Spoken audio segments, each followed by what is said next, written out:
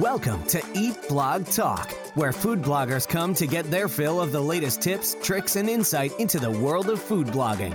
If you feel that hunger for information, we'll provide you with the tools you need to add value to your blog, and we'll also ensure you're taking care of yourself, because food blogging is a demanding job. Now, please welcome your host, Megan Porta. Food bloggers, don't forget to check out the food blogging forum style community that we started over at forum.eatblogtalk.com.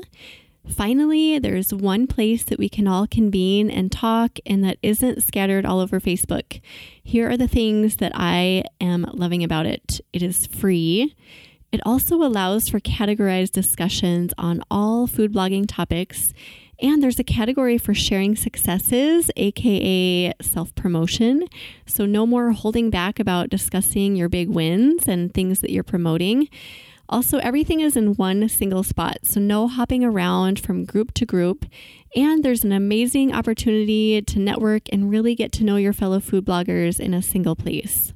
So come join the discussions that are going on over at forum.eatblogtalk.com.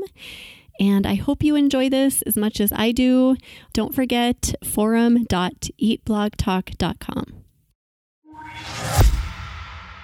Okay, food bloggers, have you heard of Flowdesk, the new big email marketing rage? This is an amazing new option for managing your email subscriber list. It is super easy to use, and it comes with gorgeous, intuitive drag and drop templates. And Flowdesk does not charge based on number of subscribers, so your monthly rate will stay the same from month to month. Everyone pays $38 a month, or use my affiliate link to get 50% off and pay only $19 a month. You guys, this is a fraction of the price of other email service providers, and you'll be blown away by the beautiful and intuitive templates waiting for you inside. Visit eatblogtalk.com/resources to grab your link. Flowdesk, the stunning new option for email marketing. What's up, food bloggers? Welcome to Eat Blog Talk, the podcast made for you, food bloggers seeking value for your businesses and your lives. Today on Eat Blog Talk, I will be talking to Amanda from mindfulavocado.com, and we will discuss determining your style and brand for food photography. Amanda Sager has been the recipe developer, food photographer, videographer, and content creator behind Mindful Avocado blog since 2015. Mindful Avocado is a vegan and vegetarian food blog focusing on simple ingredients. Amanda also dedicates her time to helping others improve their food photography skills. When she's not working on her blog, she's working on anything crafty, honing her skills as a tap dancer, or lounging at home with her cat and good coffee. I feel like you had a few fun facts packed into your bio, Amanda. Those were so fun. But in addition to that, do you have another fun fact to share with us? Yeah. So as a child, whenever we did projects, like the whole "what do you want to be when you grow up" question came up. And I remember saying I always wanted to be a veterinarian because I just loved animals. But then I soon found out that you would have to watch pets die. And that just sounded like the worst thing in the world. So I quickly switched and I said, I'm going to be an inventor. And I don't really know if I even knew what that meant at the time, but I think it's funny how it kind of came full circle, and I consider myself a little bit of an entrepreneur now, so it's kind of like I'm doing it. That's awesome. I love when things from childhood pop up in adulthood, and then you just have that light bulb moment like, oh my gosh, I totally knew this as a kid, and I am with you on the veterinarian thing, animals in general are just so awesome, but the whole watching them die thing would be just heart-wrenching over and over. Oh, so I agree with you on that. Well, thank you for sharing that. And I was just going to start by saying, as you so acutely know, food photography is such a huge, important piece of the food blogging puzzle. And if we have those mouth-watering photos that represent our food really well, I think that definitely gives us a leg up. And you, Amanda, have managed to tap into food photography and make it a personal forte that you also find passion in. So can you start by talking to us about how you got started with taking beautiful photos of food? Yeah, I will definitely agree with you that starting with food photography and really focusing on that has helped me a lot with my whole blogging career. But like how I first got started is I had the opportunity to meet Britt Morin, and she's the CEO of Brit & Co. And I was asked to be a contributor to their website. And prior to that, I never blogged, I never recipe developed, took pictures of my food beyond just like a meal I really liked at a restaurant. I didn't even have a personal Instagram account at the time. And that was also back in 2015. And I did own a DSLR camera and I knew some photography basics because I did take photography in college, but I had no idea how I would translate that to food. But I was really determined to do a good job. So I just practiced relentlessly, like every weekend, every like day after work. If there was some sun, I would rush home and take pictures. And I really got into it. So then after that whole experience, that's when I decided to actually make my own blog. So that's so interesting that photography came first and then the blog came, and that you were kind of inspired by something completely out of the realm of food blogging even. So that's a really unique story and segue into food blogging. I think that most of us start completely differently. So I love that. So how did things develop from there? Yeah, so I do have a background in graphic design. And so developing a personal style has always been a key point in my work. And I feel like as bloggers or food photographers, many of us don't really identify our food photography as an art, but downplay it by saying, yeah, like I take pictures of food, like, yeah, I have a blog, but like it really is an art and a skill. And all of this stuff takes practice and experimentation. So, actually, an exercise in one of my courses, I literally have my students write down all of the food photographers they admire and comparing them to see if there's some underlying theme going on. And I do recommend when you're starting out, like copy the people that you like it is the biggest form of flattery. And it's like a really important step to become your own artist. I love that you're pointing out that food photography is an art, and it's kind of easy to gloss over that, I think, for myself, because it gets to be a part of the process, right? Like it's another step. Like I make the food, then I take the pictures, and then, XYZ. And then I don't take the time to step back and see it as actually an art form all the time. And what a great recommendation to kind of notice what the underlying themes are. So when you recommend that, do you find that it's easier for people to see their own underlying themes when they start looking at other people's underlying themes? I do. I mean, when I first started, Minimalist Baker was kind of my like gold star photographer blogger that I really admired. And when I first started photography, I was really studying her stuff and getting a glimpse of how she sets up photo shoots and like the angles she uses. And I was trying to use that on my own. And then once you get more comfortable, like I was starting to see I was breaking away from that. And it kind of formed into my own style. So now if I compared a picture to hers, they probably look crazy different. But back then, that was like my way of trying to navigate through this field to figure out what I like for my personal style. So you take someone that you respect and the work that they do, you respect it. And then you take things from that maybe you can relate to or that you like.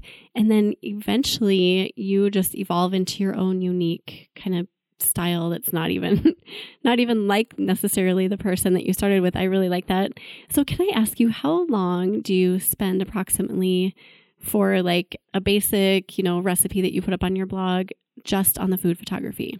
Yeah. Well, I guess not including like process shots because I really try to do that. So I guess like once the recipe's finished and then I'm just doing like final shots, anywhere between 30 to 45 minutes, I would say. I try not to go longer than that because I can really get carried away, but I do try to stick between 30 and 45 minutes. Do you feel like that's gotten shorter or longer over time? I definitely feel like it gets shorter because once you have been doing it for a long time and you have maybe similar recipes, so like smoothies, it's kind of like I have a mental formula of like what angles I like. So I feel like it does go by quicker setting up the photo shoots and executing all of the compositions that I would like to achieve. Yeah, we get more streamlined, I feel like, as we go with everything, not just food photography, but the writing and putting all of the posts together. Something that used to take me, I don't know. I remember telling a friend one time early on in my blogging career, she was like, well, how long does it take you to do a recipe post from start to finish? And I remember saying 4 to 5 hours. And she looked at me like I was insane. She was like, why would you do that? And then now it's so different. I can get it done almost like to a fault. Like I should probably spend more time on certain aspects. And food photography for me is something that I do not spend enough time on. I feel like I'm always in a rush and I'm always like, gotta get this photographed. And then after the fact, I'm like, I could have done such a better job at that. So I think taking your timeline, like 30 to 45 minutes, and almost like making yourself sit down and spend that much time, because otherwise rushing through food photography is not good, because you really want those mouth-watering, delicious photos. And can you talk us through how you do your setup? So like, do you have your scene set up and then you just bring the food in, or what is kind of your style? Kind of, yeah. I usually kind of work on the fly. I don't usually plan out everything, but if there are specific props or backgrounds I want to use, I will note that in Trello, which is what I use for all my recipes. And so I reference that and I will pull out everything that I want to use. And then when I'm getting ready to plate everything, I try to make sure I do a couple test shots with my camera to make sure the lighting is great. And then, last I bring in the food and I kind of go from there. So we talked a little bit about how to navigate through like finding what our personal styles are based on other people and getting inspiration from other photographers. What are some other tips you have for us about figuring out how to find our own unique style that sets us apart from others? Yeah, I would say obviously taking a look at people you admire is kind of a first step, but really evaluating, and this could seem very overwhelming, but evaluating who you are as a blogger and what you like taking pictures of mostly. So if you are a baker, for example, you're not going to be taking pictures of dinners or like breakfasts a lot, and really just evaluating that and how that can translate to your props and backgrounds, and just trying to have a cohesive style with your props and backgrounds can be a huge turning point in your photography, because that's what's going to give you your consistent style that people will start to identify when they see your work. So do you have any tips for us about how to use props and backgrounds to help define your style? Do you use the same props or same colors, or what are your thoughts on that? Yeah, so I feel like this is always such an issue with food photographers out there, mostly because shopping is fun. And we are also just trying to buy all the things and thinking that is what is going to help us be a great food photographer. I'm definitely guilty of that. And over the years, I've really reduced my props and backgrounds, as I tend to personally take a more minimalist approach. And I do tend to stick to like lighter backgrounds. I do like pops of color, but I try to stick to just like white, neutral plates, napkins, all that kind of stuff. And the sooner you identify those things, it's like the smaller your collection can actually be. Yeah, that's kind of a tough one, right? Because when you start out, you buy everything. I remember being like, I need every color plate, every color bowl, every size bowl, every kind of placemat. But now there's like the same 5 to 6, if even that. There's like just a handful of plates and bowls that I use consistently, and placemats as well. But what is your best advice for people just starting and, like saving money? We don't want to go out and buy everything we see. So what are your thoughts on that? What do we do? Yeah, I definitely suggest, again, like if you are noticing a theme with the handful of photographers that you like, you can say, a lot of the times they use like light backgrounds. I probably don't need this black background today. And also, when you think about props, I find that my most successful props are actually the food that I'm using. So if I'm doing a soup and there's like parsley on top, I will use parsley like along the sides. And I feel like that just does such a great job of telling the story in your composition versus buying all these super specific props that you may not necessarily need all the time. I am so with you on that. And I kind of envy the photographers who just have like all those beautiful props. And, you know, you look at those photos, you're like, where did they get that? And where do they store all of that? But I just tend to go really easy and cheap and like, yeah, parsley, a bunch of parsley or a bunch of cilantro is so beautiful in a picture. Or like a lemon, if you're using lemon or a lime or something bright that pops. And I tend to go that route. And I think it's kind of like lazy for me, but it's like it works and it looks really beautiful. Yeah. But I do always admire the people who have the stunning, just beautiful props too. Yeah. So anything else for props? So do you have any other thoughts about, I don't know, best tips about using props or styling? I will say that when you are considering props, circling back to identifying who you are as a blogger and what you like to photograph, I call it identifying your muse. So if you are a baker and you do a ton of pictures of cakes, it might make sense to own multiple cake stands, or if you do a lot of appetizers, like a lot of platters, just really identifying what you regularly take pictures of, and you can kind of start your collection based off that. Yeah, that's really good because like you said earlier, if you're a baker, you don't want to buy a lot of, you know, breakfast or dinner items. So, okay, I talked a little earlier about photography being just such an important part of a blog's and a blogger's success because, as you know, Amanda, everyone loves food that looks good. In what ways did improving your own food photography move your business forward and your blog forward? Yeah. So improving my food photography, I mentioned before, was one of the first things I focused on when starting a blog. I personally just felt when people visit my site, the photos is what really sells the food. And so I realized that kind of off the bat. And I wanted when people visited my site to be like, wow, this is like a cool blog. Like she's legit. Like I wanted to feel that way. So off the bat, when I started improving my food photography, my Pinterest traffic really increased, which definitely made sense because it's pretty much a visual Google. People are searching for recipes with their eyes, and good photography is going to help with that. And so once my Pinterest traffic increased, it definitely translated to my own blog traffic, and it's kind of just continues to go up from there. Yeah, the photos really, I like how you put that. It sells your blog and it sells your content because it's the first thing that people are going to look at to say like, oh my gosh, that looks delicious. But if you have crappy photos, you could have the best recipe in the world, but nobody's going to try it. And I always say like those thumbnails that pop up on Google even, just make sure they look really nice because it's like 2 seconds. People are going to look through that. And if they see something that looks like mush or like just gross, they're not ever going to click over on it.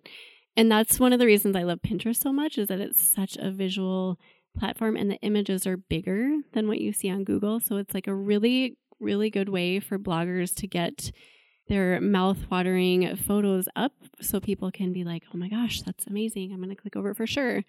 But yeah, I like how you said that. We have to sell our food and photos are the best way to do that. Mm-hmm.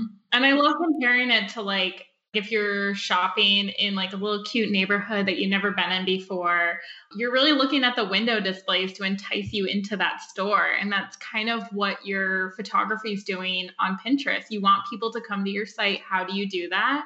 You have to have great photos, successful like text over it, and to just get people interested in that recipe to get onto your website.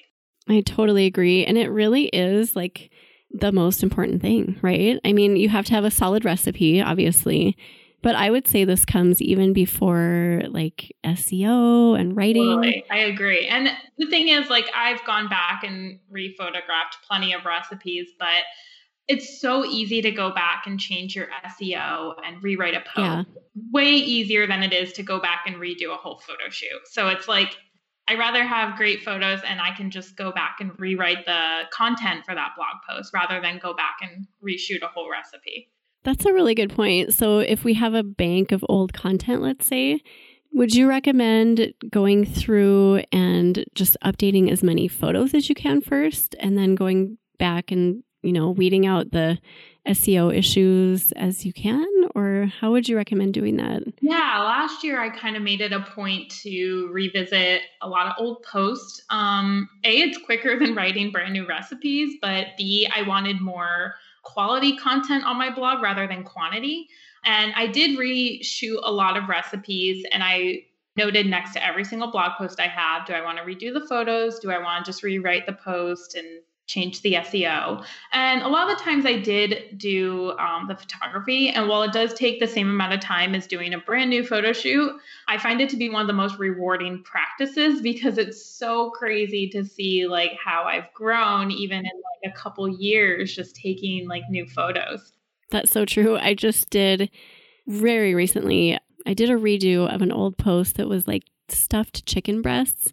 And this was from like years ago. So my photos were just gross. Like, I can't believe that I kept those up for so long. But I saw them and I was like, that is a really good recipe. I love that recipe. So I'm going to redo the photos. And I mean, it's like a totally different photograph. So before, when I would see it, I would cringe every time I saw it. But now I'm like, oh, that looks so good. And now it finally represents, I feel like, the actual like awesomeness of the recipe. So people can look at it and go, oh, that looks delicious. Whereas before they were probably like, what is she thinking? I would never eat that. Yeah. So that kind of does motivate me to want to go through my archives and just do photos, because I think especially since 2019, when all of the SEO stuff was going on and the whole blogging world was thrown into a tailspin with that we were so focused on the words and the keywords that we kind of forgot about the fact that we have photos that we can update too. Yeah, and I like that you mentioned that because it's such a good point. Like the whole blogging world flipped upside down and people were freaking out about SEO. And for me, it was kind of a learning opportunity to take a step back and really realize that I don't want to be writing for Google. I want to be writing for my audience and my readers. And Pinterest for me is a great way to get traffic because I'm able to do recipes that maybe not everybody's Googling, but maybe you didn't know you needed this recipe in your life. And then you find it on Pinterest and you ended up liking the recipe. And I feel like I just get a more authentic viewer and I'm serving the people that I'm meant to be serving. And it kind of all comes back to photography. It's so true. And so in your notes, you mentioned that there's like one thing that improved your food photography that was kind of a game changer for you. Is that what you're referring to? Is there something else that you would see as being kind of the game changer for your photos? The game changer for me is kind of a more technical thing. And I would say it's learning lighting. And when I first started, I was just working with weird hours. I still had a full-time job. So I was kind of dependent on after work or just weekends. And if it was like bad weather, then, I was just kind of stuck. So really early on, I had to learn how to incorporate artificial lighting into my photos. And by viewing light as an object and how it affects your subject, I think is so important. Like, so during a photo shoot, I'm constantly moving my artificial lights around, and I'm also using bounce boards, and I'm looking at the food to see how this light is playing with my subject. That's so interesting. Okay, so talk to us more about that. Like, first of all, which artificial lights do you use and do you recommend? And then kind of talk us through how you move them around and where you set them up in relation to your scene. Yeah, so I'm a little bit crafty. I made a little light box that sits on my table, and I actually do have a blog post about how I made that. Ooh. And yeah, so I use that and it kind of just sits on my table. And then I have 2 soft boxes like on stands, and those lights I will kind of move around as the natural light changes because I still have my table next to a window. So I guess I use kind of like a hybrid of natural and artificial, but I'm able to like move around my artificial lights more easily just to see how it's going to shine light on the food. So do you have a picture of the setup that we could link to in your show notes that people could look at if they wanted to? I believe I do, yes. Okay, so we will do that. And then do you have like a certain brand of lights or soft boxes that you use? I have the link that we can put in the show notes as well. Awesome. Yeah, that would be great. Mm-hmm. So do you find that this just opens up worlds for you, having artificial lighting as an option? Because I know so many people, even like really big bloggers who have blogged forever, still rely on natural lighting, myself included. I do not rely at all on artificial lighting. And I do feel a little bit tied because if it's after 4:30 in a winter month, I can't shoot photography. So this has to just open up so much time for you. It does. I mean, I think there's pros and cons to both natural and artificial lighting. And obviously the biggest con to natural lighting is you're so limited to the weather, the time of day, the season. It's all going to affect your photos. And that's why I just kind of grew to love artificial lighting, because I'm able to create natural looking light and I have a lot more flexibility with when I do that. And do you feel like the quality of the photos are comparable? Do you feel like you can tell that it's artificial versus natural? No, I mean, I use kind of a hybrid, like I said. I don't use 100%. I wouldn't be shooting at 10 p.m. I feel like that would look a little fake and bad, but I can do it when the sun's kind of setting and it's still okay. And usually I only have to adjust my ISO a little bit. So let's talk a little bit about branding and colors and photo setups. We talked about this a little bit, but how do you think bloggers should be with consistency? So is it okay to stray from, let's say you kind of find your theme or your brand, your colors, the plates you like, etc. Is it okay to stray from that? Or do you feel like they need to stay consistent with that all of the time? I think it's great to break away from that. I think that's how you grow and learn in any type of art field. I think when you're starting out, it's super helpful to experiment with different styles to figure out what you do like and what you don't. And there's always new styles emerging too. The light and airy was kind of dominating Instagram for the past 5 years. And now we have this harsh, light photography, which I find super beautiful. And I would like to experiment with it myself. So I do think that there is room to break away from that. But I feel like if you kind of look at it you're writing your own blog, so maybe you're writing 70% for SEO and 30% recipes that come from the heart. Maybe your photography is 70, 80% of what you normally do. And then the other 20 could be experimentation. I like that because you mentioned this, things are always evolving. So keeping your eye on what those trends are, and maybe if something looks appealing to you, tapping into that once in a while is okay. And then I think Instagram feeds, do you agree, are just such a good representation of what our brands are visually. So I like to look through my feed once in a while and just do that exact thing. Okay, I don't do hardly any overhead shots. I am just kind of naturally drawn to this one angle, and I like closer up views and getting the cheese pull and the mac and cheese. And so once in a while, it's good to stand back and look at your Instagram feed from another perspective and just say, what could I add here that's not here?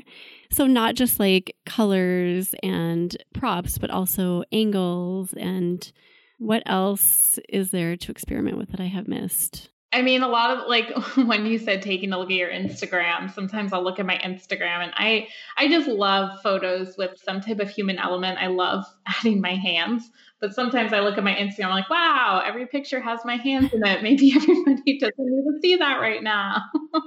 Yeah. Or if none of your photos have hands, adding them in once in a while, that's kind of fun. I feel like that is kind of trending right now, just adding that human connection to a photo. There's somebody holding this bowl, or there's someone holding the spoon or fork or whatever.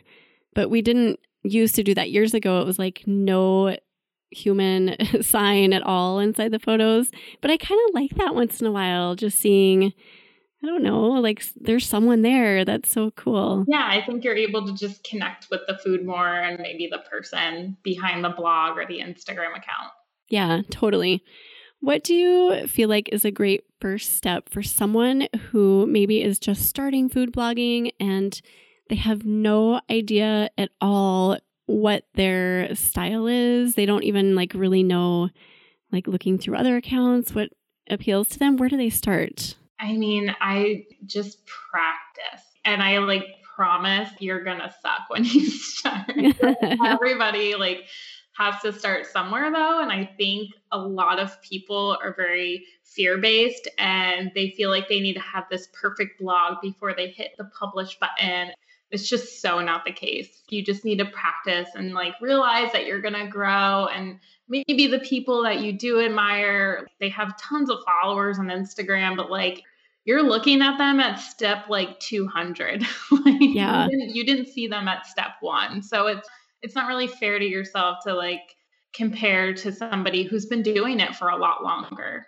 Yeah, they've been in the game for a long time, and it does take so long. I feel like this applies to writing as well, and really any component of food blogging. Pick anything and it's going to require practice. But yeah, and there's always like things changing. Like you said, writing, like people used to write like a whole memoir every post, and then we're like, okay, we don't need to like put our personal anecdotes in every recipe we write. Yeah, so true. Yeah. What are your thoughts about staying consistent across platforms? I mean, obviously, if you take a photo or a series of photos for one post, it's going to go on all platforms, but should everything look the same? If somebody looks at your blog and then Instagram account, should they look like very similar? Can there be differences? What are your thoughts? I would say like fairly similar, but they could be kind of different. Like sometimes I'll like a photo a lot more for Instagram than I do for Facebook. But then there's other photo shoots, I just fall in love with one photo and I'm like, this one needs to be on everything. And I do create multiple pins per post. So I have like multiple images circulating on Pinterest for every recipe. Do you do A/B testing? So do you go back and see what is doing better after a period? I personally don't, but I have a VA who is in charge of my Pinterest, and she'll tell me which ones kind of perform better. I always have the best intentions with that. I think like I'll set up a couple of different images for a post and put different text on there and think like, okay, I'm going to come back in 3 months and check this out. And I never do it. So I should probably do that. There's but a million things on our plate. So I know circling back is like not on my priority either. One of the million things that's on the I will do that someday list. Mm-hmm. Okay, so talk to us about anything we've missed regarding branding and food photography.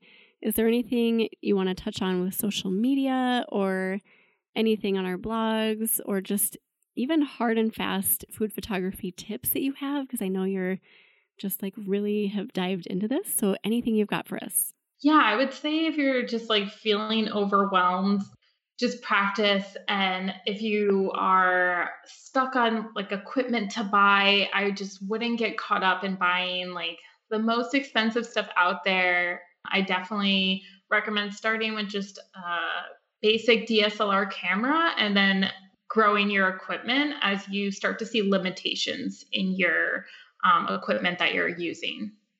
Do you have equipment recommendations anywhere on your blog, like specific cameras that you use or lenses or anything like that people can reference? I do. I have a post on all the equipment that I currently use, and it's pretty minimal. I don't like to have a ton of equipment for just a couple shoots. Like everything I have, I pretty much use for almost every shoot. So we can link that.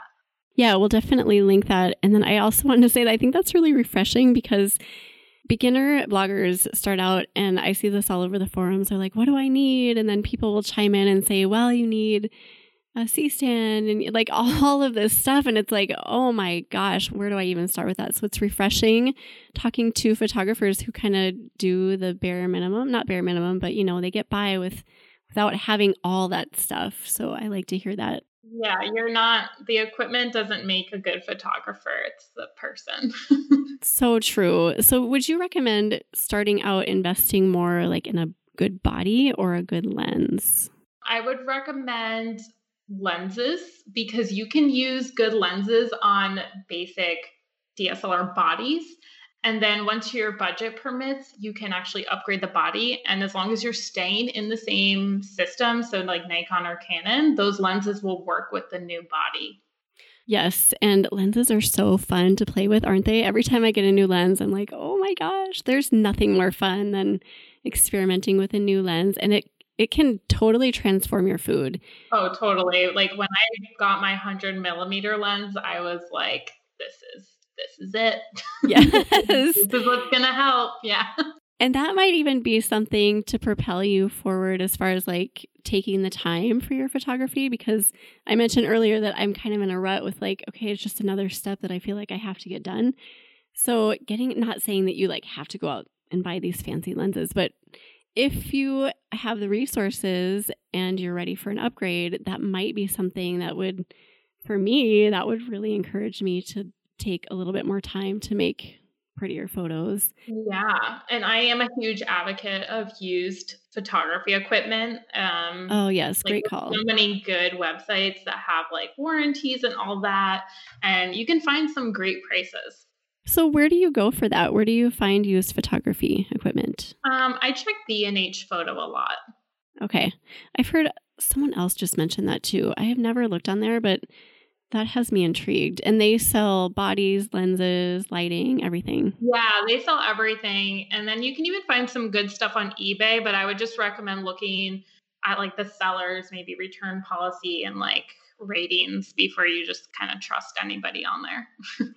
And then how do people know? I mean, obviously, if they have another blogger that they admire, they can ask them for recommendations, but how do they know like Canon versus Nikon or which lens to start with?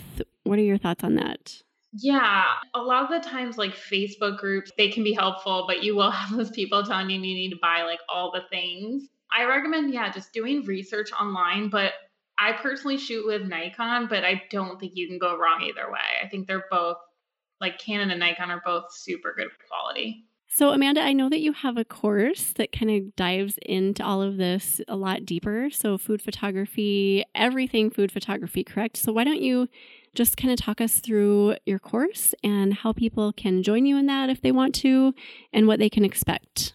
Yeah, so I actually have a free mini food photography 101 course when you sign up for emails, and we can link to that in the show notes. And then I did actually launch a course, a premium course called Food Photography University.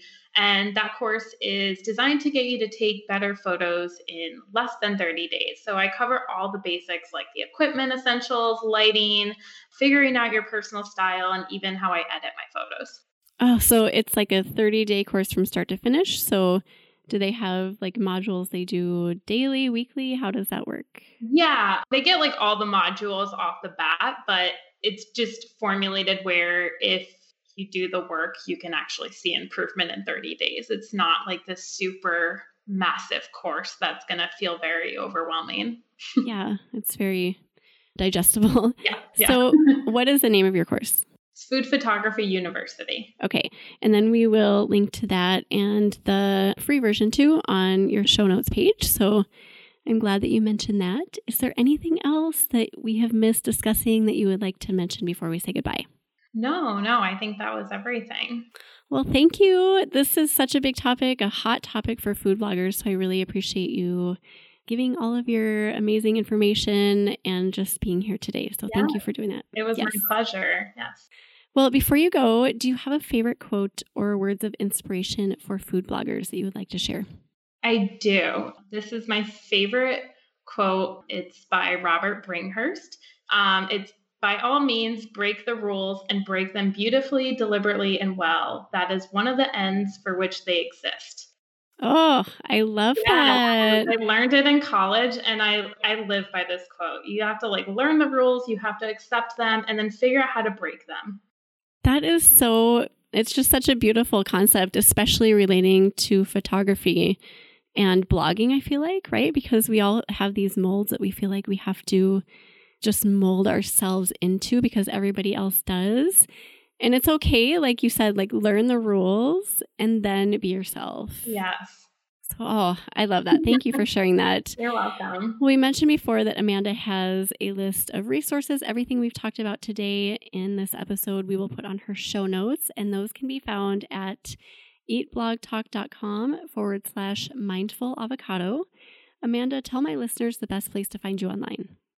So you can find me on my blog, which is mindfulavocado.com, and I'm on all social media for Mindful Avocado, and then Instagram is the Mindful Avocado. Awesome. Well, thank you again, Amanda, for being here, and thank you for listening today, food bloggers. I will see you next time. We're glad you could join us on this episode of Eat Blog Talk. For more resources based on today's discussion, as well as show notes and an opportunity to be on a future episode of the show, be sure to head to eatblogtalk.com. If you feel that hunger for information, we'll be here to feed you on Eat Blog Talk.